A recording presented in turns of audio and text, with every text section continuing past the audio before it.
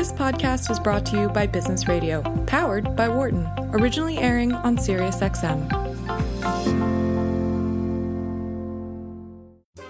This is the Work and Life podcast, which explores how to create harmony among the different parts of life: work, home, community, and the private self, your mind, body, and spirit. Here is your host, founding director of Wharton's Work-Life Integration Project and author of the bestseller Total Leadership, Professor Stu Friedman. Madonna Harrington Meyer is a professor of sociology and the Laura J. and L. Douglas Meredith Professor of Teaching Excellence at the Maxwell School of Public Affairs at Syracuse University. She's a senior research associate at the Center for Policy Research and faculty affiliate at the Aging Studies Institute, also at Syracuse. She's the author of the 2014 book, Grandmothers at Work, Juggling Families and Jobs, winner of the Gerontological Society of America's Kalish Book Award, and she's the co-editor of Grandparenting in the United States and of Market Friendly or Family Friendly, The State and Gender Inequality in Old Age, which also won the Gerontological Society of America's Kalish Book Award. She's published over 50 scholarly articles in leading journals, and her research has been reported in the New York Times, Boston Globe, and other leading periodicals. In 2016, she was named winner of the American Sociological Association's section on Aging and the Life course, the Matilda White Riley Distinguished Scholar Award. In this episode, Madonna and I discuss the indescribable joys of grandparenting, as well as some of the new underbelly for grandparents who provide care for their grandchildren. In her research, Madonna has found that what sociologists call the intensification of motherhood has now seeped into grandmotherhood as well. Increasingly, grandparents are not just having fun with their grandchildren, spoiling them rotten.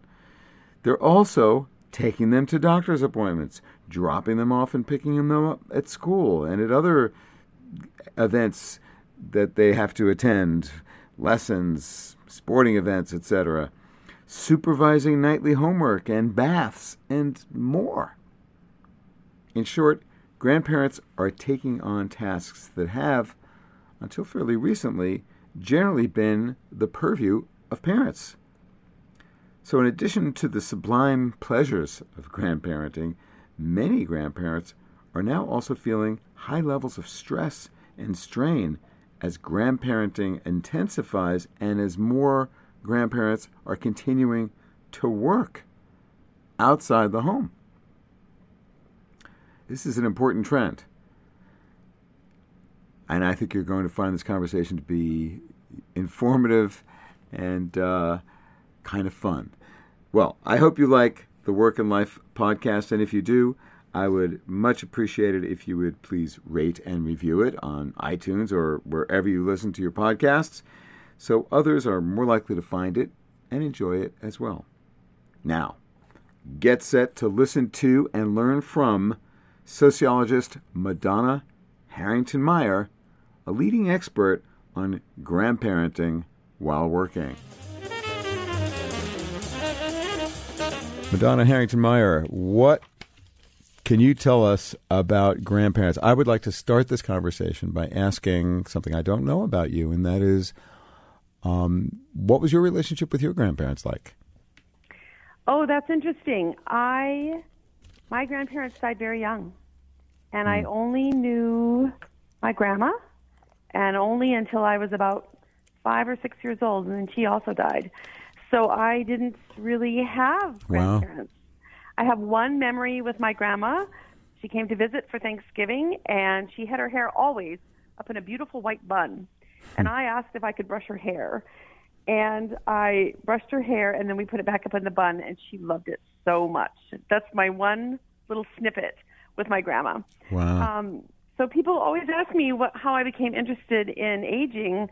All of my research is in topics related to aging, and sometimes I wonder if it's just because I missed out. Yeah, well, that would make sense. You're exploring a topic that sounds like it was something of a missing piece in your early years. Right. I watched all of my friends with their grandparents, and this just really was not an option for me. Yeah. Well, what have you learned about grandparenting? Just a couple more thoughts here, to set the context. It's this trend, which is you're going to be telling us about it. It seems like it's a win for everyone, with grandparents helping out with their grandchildren. Parents get a break, right? Either they're able to go work more or be less worry-free, or they get some time off, to have some leisure time. Grandchildren, generally speaking, love to be with their grandparents, who tend to be more lax in discipline, right? And who, just cut them a little more slack than their parents do. They indulge, they coddle, maybe spoil them, or at least this is how the common thinking goes. And of course, grandchildren generally love being with their grandparents. So, and for the grandparents, you can see how that would be, just the perfect thing to be doing in the end years of your life. So this is the rosy picture I'm painting, but I know it's not always the case. And while, in earlier eras in our country and around the world, multi-generational child rearing, that used to be the norm. And people used to be, close geographically to their families of origin. But now it's totally different. People are dispersed, and, especially women of parenting age are working outside the home. And so working families need more support. And so the grandparents, some of them I know, are moving, to be with their kids so that they can provide the service and get the benefit. There's so much that I've heard about this topic lately. Maybe it's because I'm 67. I have a grandchild and hope to have more. So I think about this a lot, and I know some of our listeners do. Maybe you could start with just an overview of what the big ideas are, the major findings are in your research on grandparenting and grandmothering especially. Well, let's start with the rosy picture, because you're right. It's a big part of the story. In fact, the entire second chapter is called Joy. That's not something sociologists ever get to write about. Really? To be honest. Yeah, because we always write about difficult, challenging things. Mm-hmm. But when I interviewed, let me explain how I got started on this book. Please. My husband and I have 3 children, and we both have careers. And all those years of raising our children and managing our careers, we call those were the bungee cord years. Our lives were tied tight by bungee cords. If I needed to be somewhere, he had to be home with the kids. If he needed to be somewhere, I had to be home with the kids. We were constantly just negotiating who could be where. It was like a really tight rubber band. And our children were in high school and about to start, going to college, and we were starting to think about empty nest. And I went to a conference, and all these women at the conference who were professors were talking about how much pressure they were under to take care of their grandkids. Oh. So these are your sociologist buddies. Yeah, sociology professors, but they were older than me, right? And they were already grandmothers, and they were talking about how their children were asking them, could you spend your spring break here with us? Could you spend your summer here with us? Could you take them every Wednesday? Could you take them for a month in the summer? Could you take them for 2 weeks after Christmas? Mm-hmm. There was all these requests, and they were surprised, and on the one hand, delighted, and on the other hand, a little overwhelmed. Oh, because they're still busy with their thriving careers, and they are, and right. And here their sons and daughters are kind of expecting that they would be there to take care of their children, because who else is going to do that? Right. So when I interviewed 48 working grandmothers. So everybody in this story works and helps with their grandchildren. Okay. And I looked at national data, and I found out that of all the women 50 plus who have jobs and who have grandchildren, about half of them do indeed take care of their grandchildren. Half? So of women who are grandmothers who are working, about half of them take care of their grandchildren. To some degree. Yes, I mean, there must be quite a range right. in terms of how much time and effort they invest in that task, right? Right, but it is a common thing. Yeah. And so I interviewed 48 working grandmothers, and the entire second chapter is devoted to joy, because that was the number one topic. Their eyes filled with happy tears. These grandmothers loved their grandchildren. One woman told me her two favorite words in the whole world are "Grandma's here," because she knew that meant this small child was going to be running at her for a hug. Grandma's here. And several of them said, you love your grandchild, but you love even more how much they love you back. Their eyes filled with happy tears. They talked a lot about how first time around having children, they were busy. They were always having to do the dishes and the laundry and, mow the lawn and shovel the snow and deal with doctor appointments. And this second time, they're not so busy. I can sit down. I can relax. We can do that puzzle. We can read that book. We can do the dishes tomorrow. There was a real sense of having the leisure to just enjoy it more this second time. So more fun. I was speaking to Emily Oster, who studies parenting. She's an economist and has looked at the research on parenting. And one of the things themes that came up a number of times was this notion of lots of joy but no fun for parents, because exactly what you're saying, the time and other demands are just so much that it the fun factor is really quite limited, even though you feel joyful about having children that you're bringing into the world. With grandparents, it's different. Not completely. We'll get back to that, but we're talking about the rosy picture right now. But these grandparents talked a lot about the park and getting ice cream. Let's have ice cream first. We can have dinner later. Who cares? If we miss bedtime, if we watch a movie, we can have popcorn. And if it spills all over the floor, we'll vacuum it tomorrow. There was this real sense of being able to relax and go with the flow and enjoy it more. That was really lovely to hear. And really, to a person, their eyes filled with happy tears. They truly love their grandchildren. And for some of them, it was this second chance. Some were just too busy the first time, and this time they wanted to do it differently. So, for example, one woman who had really prioritized her career never stayed home a weekday with her own children, but stayed home every Wednesday with her grandson. She was making a different set of decisions. Yeah. And one of my favorite stories was about a grandpa. So I didn't interview him. Grandma told me this story. She said that when he was a father, he never changed one single diaper. Not a single diaper? Not one. But as a grandpa, he was determined to change those diapers, and he would push them out of the way to race down the hallway to get to the baby first. Get me that diaper. Yeah. That's my diaper. I'm going to do it this time. So joy and second chances was a big part of the story. This ability to relax and just enjoy and watch them and giggle and be silly and not worry about all the other tasks. Yeah, so there's a lot of pleasure in these relationships, as we all kind of know and would expect. A great deal of joy. And then the picture starts to change a little bit. For some grandparents, that really is the story. But for quite a few of them, the grandmothering was getting too intense. Before you get into that, hang on, Madonna. You talked about the bungee cord years. Can you just finish that story? Because I don't know if we got to the end of what you wanted to say about that.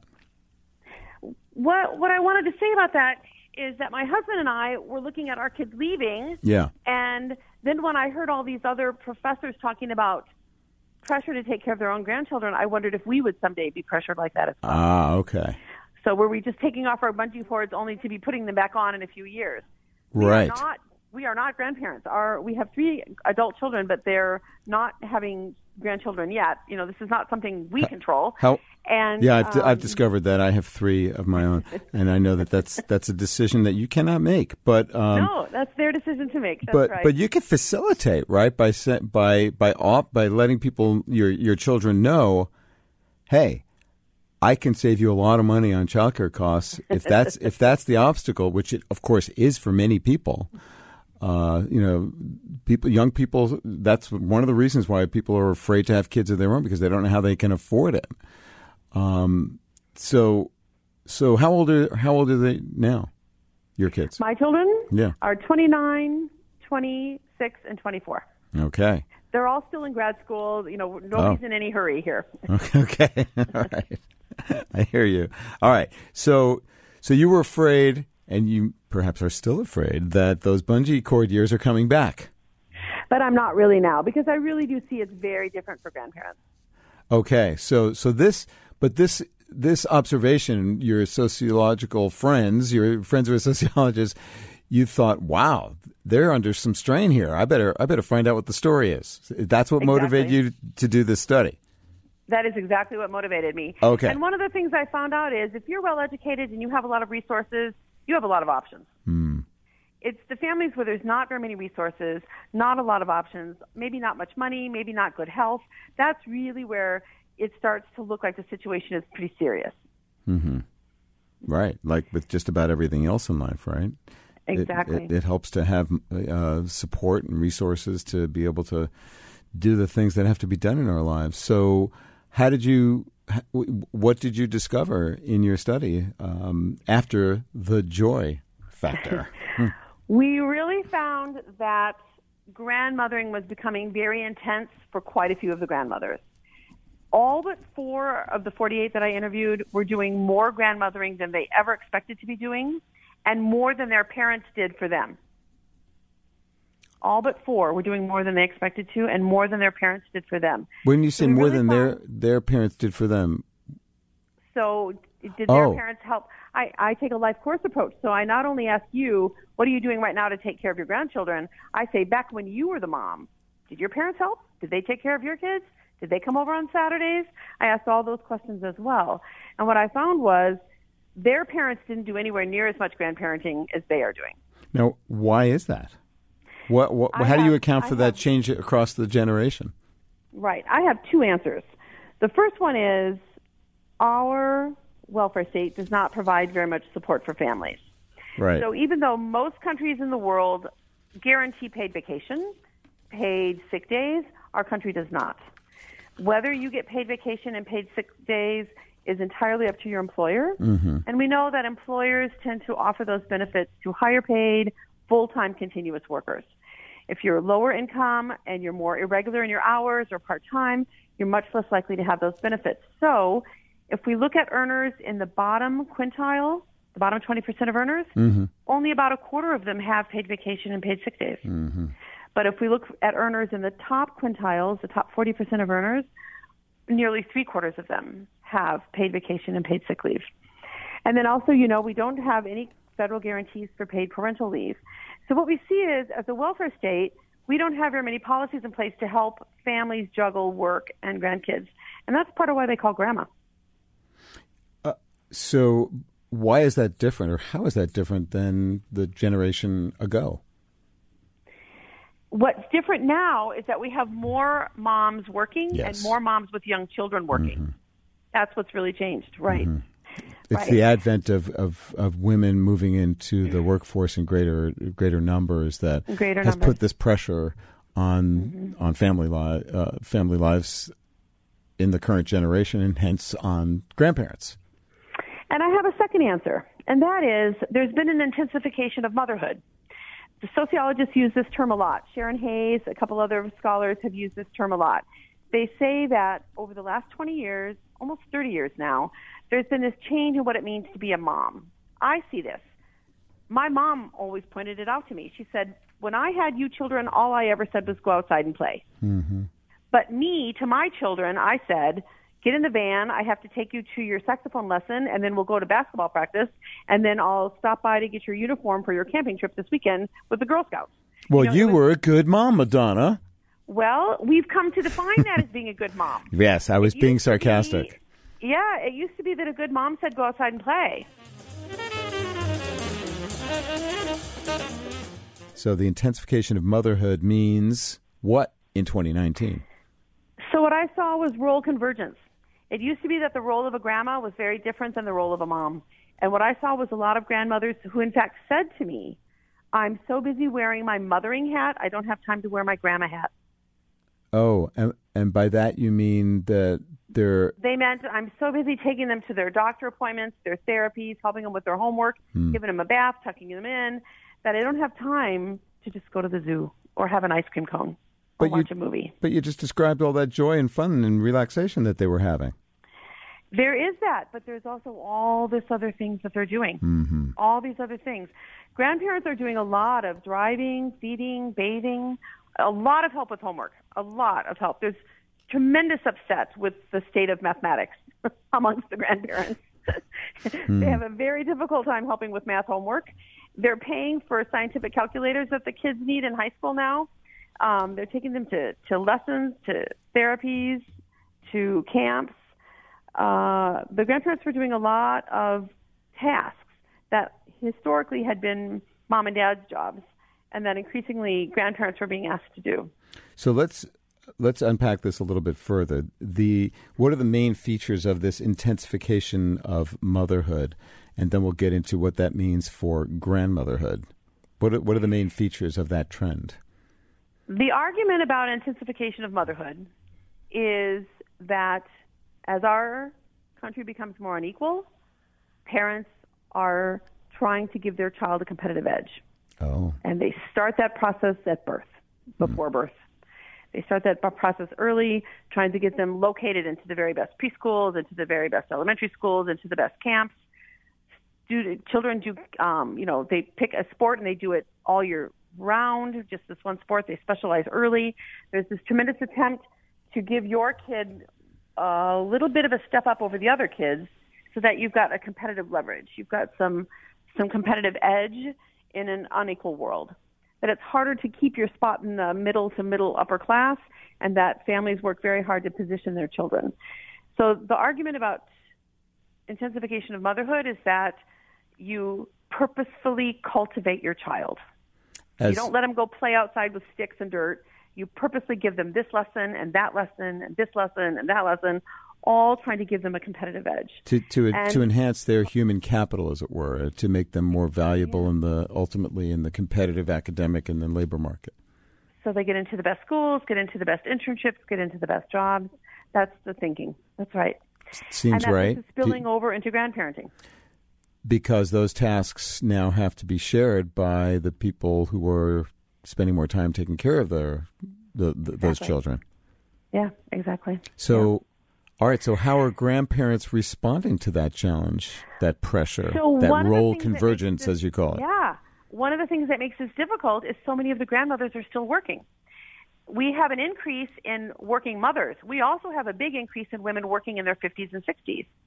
On average, half of Americans are a grandparent by age 50, but a lot of them are still working well into their 60s. The age of retirement is increasing, not going lower. Right. So they're juggling work and grandchildren.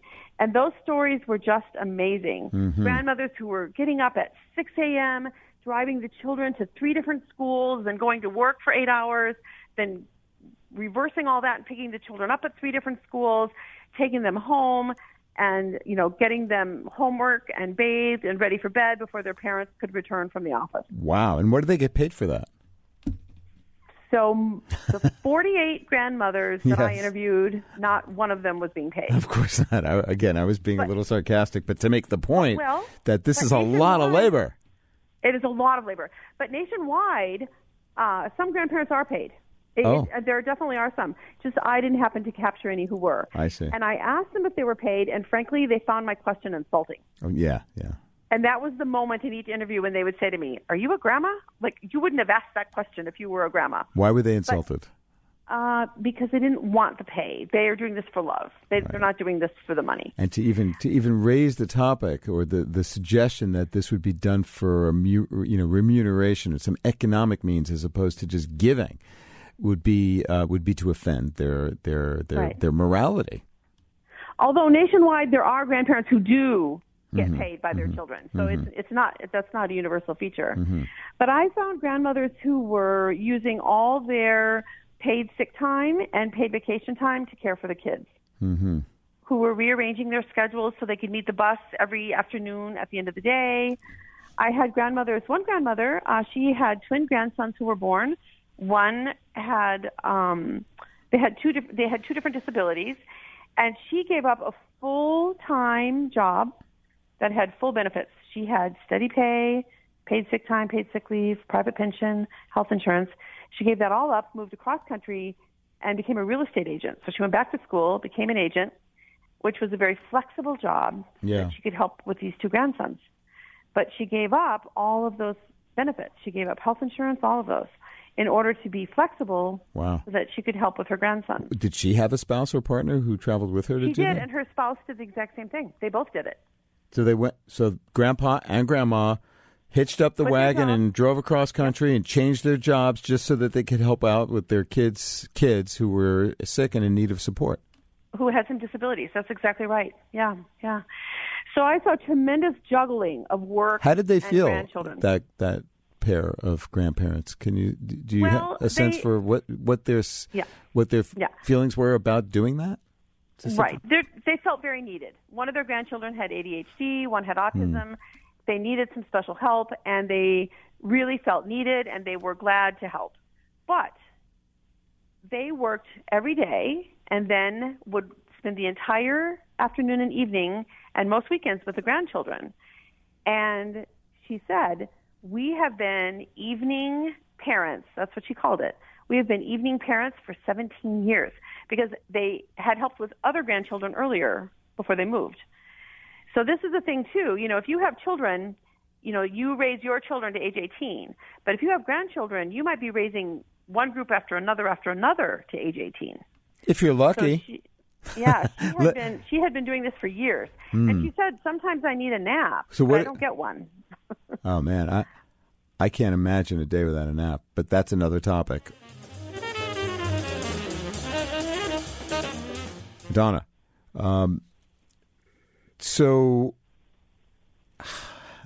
how do grandparents feel about this intensification of motherhood that we were talking about? In other words, do grandmothers kind of buy into the this what you described as this competitive process of ensuring that your child has every economic and cultural advantage, or is there a difference in the philosophies of mothers of these two generations that you studied?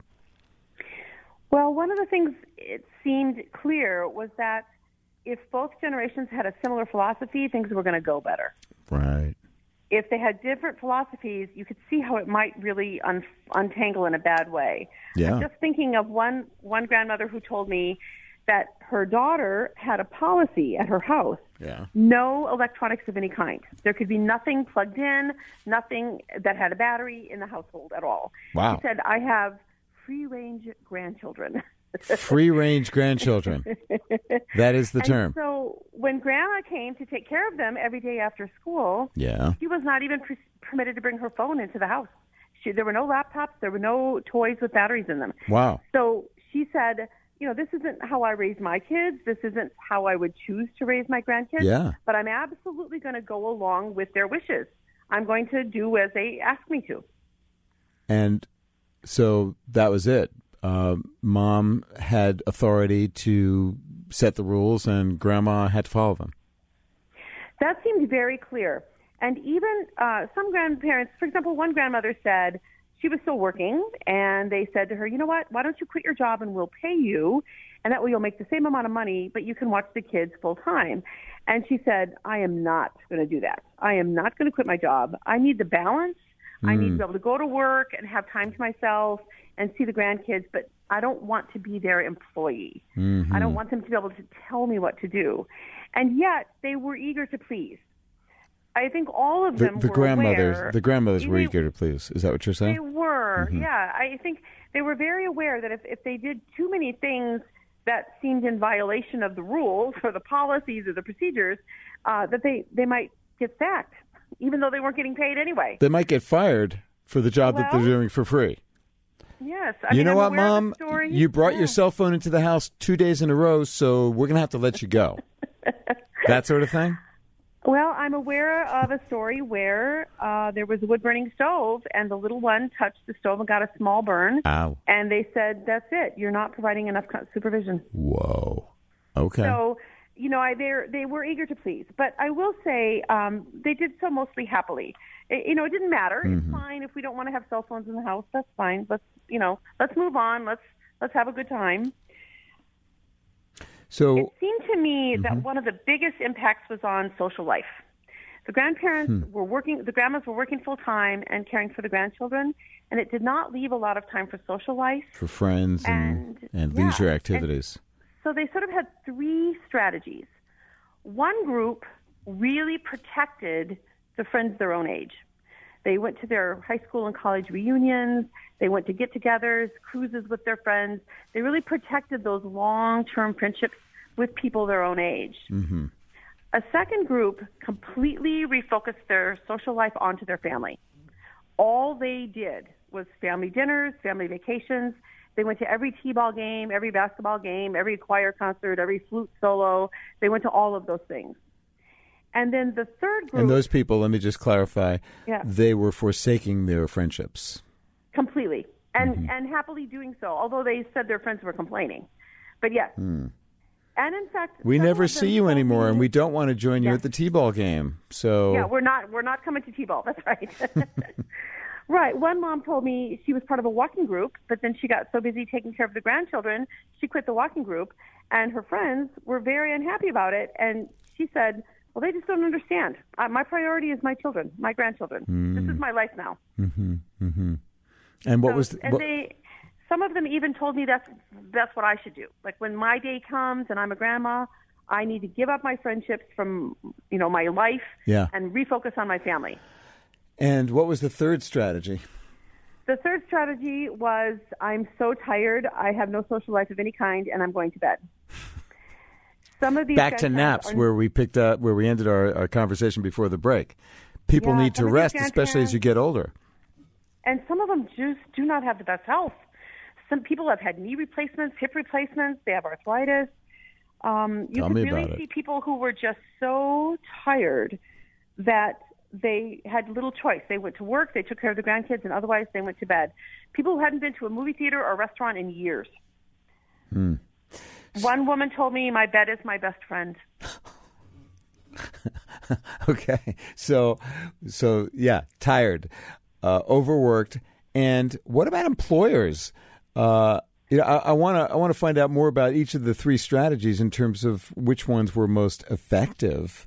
If you have some evidence on that, but I also want to hear what you might have picked up or what you might be theorizing about in terms of what employers do or can do to recognize grandparenting responsibilities as, equivalent to parenting responsibilities and treating people who are grandparents, caring for their kids, just as they would try to treat parents with giving them the flexibility and support that they need. Right. Several of these women had very understanding and flexible employers.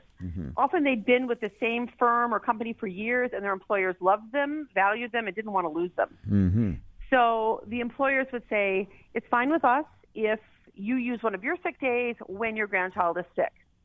That's okay with us. We're not going to pick at you about that. Go ahead and do that. Or you can come in late because you're going to put them on the bus. Or you can leave early because you're going to collect them from the bus. You can take some work home every Wednesday. That's fine. One woman had a little nest in her corner. I saw it. It was sort of like a little big bird nest. It was full of books and toys and blankets. And then she had a roll of quarters. The kids came every day after school. She still had to work 2 more hours.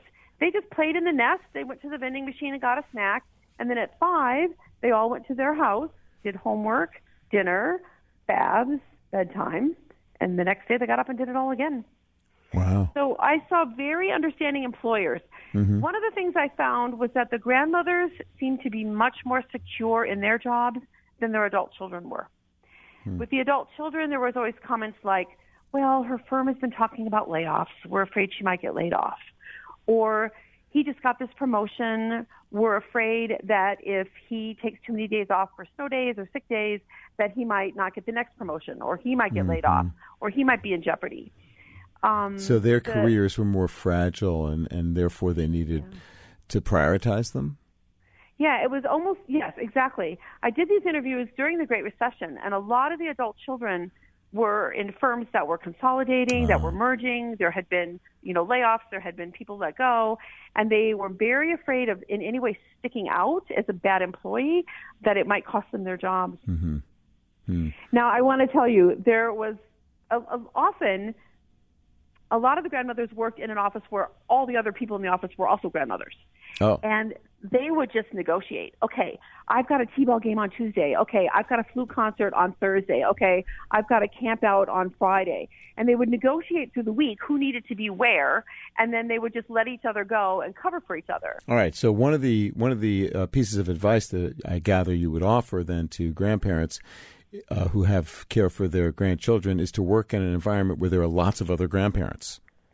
It sure seemed to pay off. It's not an option everybody would have, of course, but it certainly seemed to pay off. That's right. What else did you discover about, what works and how to negotiate these many different relationships and sources of potential conflict, so that, there's more joy and more fun and less strain and real opportunity to provide the love and care that you want to provide as a grandparent?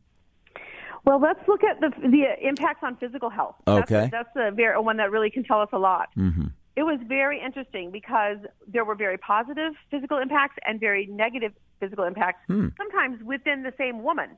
Okay. So on the one hand, she says, I'm so busy chasing the grandchildren, I never sit on the couch, I don't watch TV, I'm getting more exercise, I'm up and down the stairs, up and down off the floor, in and out of the house.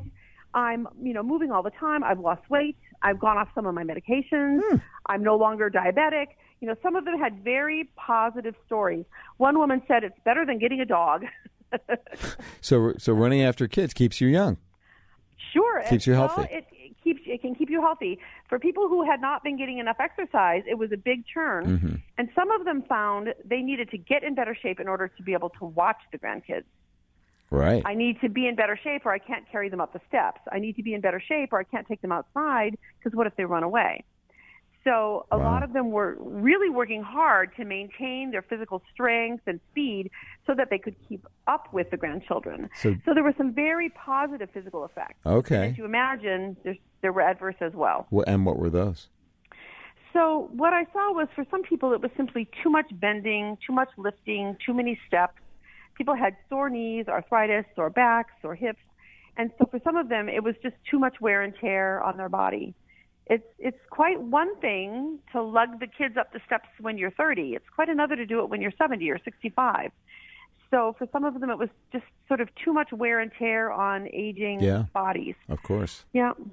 So any advice that came out of that piece of the research findings? Like what would you tell a grandparent about their physical health and what they ought to be doing? In terms of physical health, clearly the best advice was use it or lose it. But that needed to start young. Really, that needed to start before you ever became a grandparent, right? So if you're out of shape or you have some sort of physical, liability or disability, you may want to think twice before taking on responsibility for a couple of 2-year-olds. That's right. That's right, exactly. So some grandparents had sort of containment measures. So, for example, one set of grandparents said, our son and daughter want to go on a European holiday for a week. And we said, you can do that, but you have to do it when school's in session so that the kids are in school every day from 8 to 4, and that gives us a break. The grandparents imposed that restriction. Exactly, yeah. Okay. So some had containment measures like that. Or like, I will never take them on a Wednesday, or I'm not ever going to take them on a Sunday, or they always have to be back to your house by 8 p.m. Some set containment measures that gave them time to rest and recover. Yeah, physically and mentally too, I imagine. Yes, but also remember, grandparents also have to take a shower.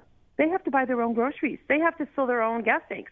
They have to do their own laundry. They need time to do all those things that they're then going over to the grandchildren's house and doing. Of course. Right. So a lot of this comes down to, it sounds like, open communication and negotiation about mutual needs and how to adapt continually to be able to satisfy those among the key players, those primarily being the parents and the grandparents. It seemed to me that the thing that mattered the absolute most is if the adult children were grateful. Okay. If the adult children were grateful, so they were saying thank you, they were bringing little gifts, I made a pot roast for you as well as one for me, I was at your house, so I went ahead and raked the front yard while you were gone, that sort of thing. If the adult children are grateful, if they're saying thank you, and the biggest thing of all, if they're checking, is the schedule okay? Mom, is this still okay with you? Yes. Do we need to take away one afternoon a week? Do you need a weekend off? Would you like us to change our schedule a little bit to accommodate you? That kind of thing. Mm-hmm. That checking in, is the schedule still working for you? That seemed to be worth $1 million. So did you glean from the study insights about how grandparents should manage that process when they are feeling, taken advantage of and perhaps resentful? I think it's a delicate line for all of them. They fear that if they say too much, if they complain too much, then they'll stop getting to see their grandchildren. The power in the relationship is all with the adult children. Of course. Right. So some of them said, in fact, some of them were afraid to say no.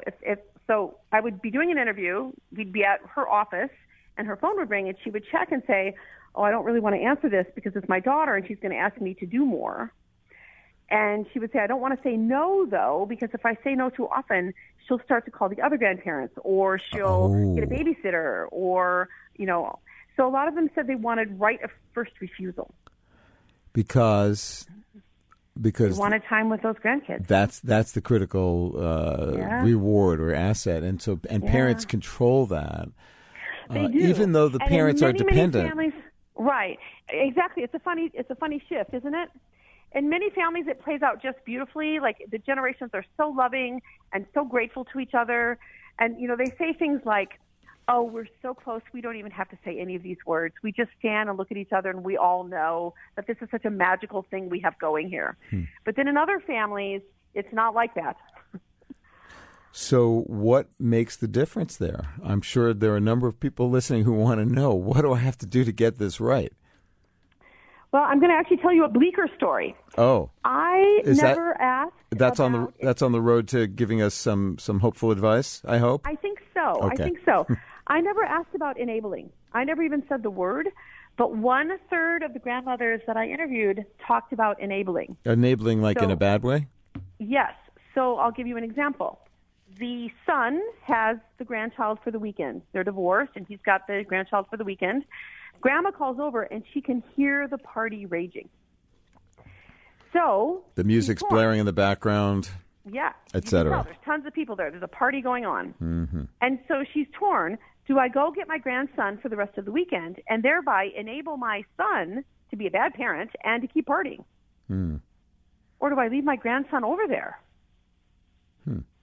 So she went to get him, of course, right? And 1/3 of the grandparents talked about stories like that, where they felt this incredible pressure, like, I need to take care of my grandchild first, even if it is enabling my child to be an ineffective and inappropriate parent. Irresponsible in this case, perhaps. Sure. Maybe it was important for him to be at that party so that he could find a new spouse or partner. No, I don't know. No, who knows? It was a big problem. But it's a challenge for the grandparents to decide who to serve, really. Right, but in the end, they always pick the grandchild. And is that what you advise? I don't think they have much choice. I think they're always going to pick the best interests of the grandchild because this is a minor. This is a child. Right. In fact, I even described some of these grandparents as providing lifelines. They really what do you mean by that? Stability. One grandma said, I've bought every article of clothing that child's ever had.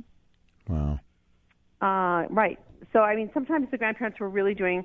One time there was a story... So the little grandchild called Grandma. She said, Grandma, it's dark. She'd gotten home from school. The house was dark. Grandma came over. Why is the house dark? Then she thinks, did they not pay the power bill? Mm-hmm. So they go to the power company together, and indeed, the power bill has not been paid. Grandma pays the bill. So they go back. They wait at the house. The lights are on now. They wait for Mom and Dad to get home from work. And Mom and Dad are like, oh, yeah, thanks. Sorry, we meant to pay the bill. We just missed it or whatever.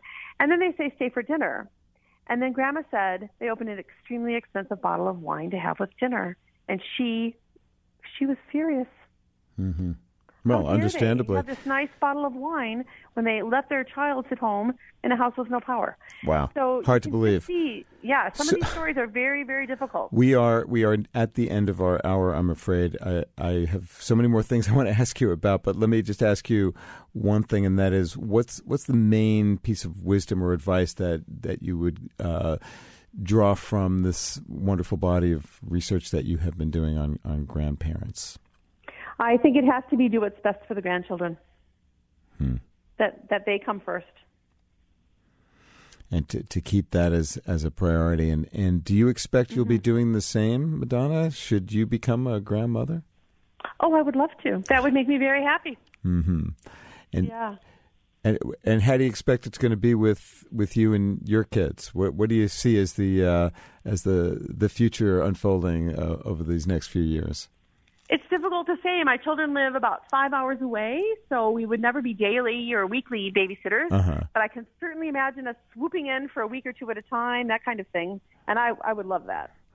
Yeah, well, and you'll have a lot of wisdom from your work to know what what hoops to jump through and which pitfalls to try to avoid. It seems to me that the most important thing is to be expressing love and appreciation all the way around, and exactly. and to keep that communication flowing as to what your mutual needs are, so that you can be solving problems along the way together. Very last thing, in 20 seconds, a question I've been asking everyone this year: what do you do to hold yourself accountable for the things that are most important to you in your work and life?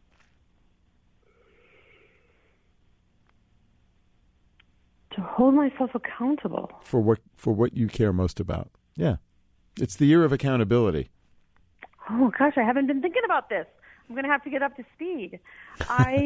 I'm going to say, it's my to-do list. It's every day for me starts with a to-do list, and it always starts with the things that I care most about. Well, so that's a great answer. I would say I'm ticking things off my to-do list, but I'm going to have to read up on this. Well, no, I just made it up. You made it up. Yes, it's a thing that I've been doing this year because I hope there's more accountability in our world. Professor Harrington-Meyer, thank you so much for being with me on the show tonight. How can listeners find out more about your wonderful work? The book is called Grandmothers at Work, and it's from NYU Press. It's readily available, and this was really a treat for me. I enjoyed it very much. Well, it's been my pleasure, and I know our listeners have enjoyed it as well. Thanks so much for being with us. I hope you found my conversation with sociologist Madonna Harrington-Meyer to be illuminating. Now, picking up on what I took to be one of the more critical insights, simple really, but profoundly important, it seems to me, from her research, let me offer you a challenge, an invitation. If you are a parent whose parents are helping you raise your children, are there ways by which you can show greater appreciation for what your parents are doing to help you? Sounds simple, right? Let me know what you come up with and what happens if you act on any such ideas for expressing appreciation in a fresh and impactful way. I'd love to hear from you. So get in touch with me directly. It's friedman@wharton.upenn.edu, or find me on LinkedIn. Thanks for listening to this episode of Work and Life. This conversation was originally recorded on my weekly radio show on Sirius XM 132, Wharton Business Radio. Tune in for live broadcasts of Work and Life on Tuesdays at 6 p.m. Eastern. For more about this episode's guest and about previous guests, visit workandlifepodcast.com. And for more ideas and tools for creating harmony among the different parts of life, check out our website, totalleadership.org, and my book, Total Leadership. Be a better leader, have a richer life. If you like this podcast, please subscribe, rate it on iTunes, and share it with your friends, family, and coworkers. Until next time, I'm your host, Stu Friedman, and I thank you for joining me. For more insight from Business Radio, please visit businessradio.wharton.upenn.edu.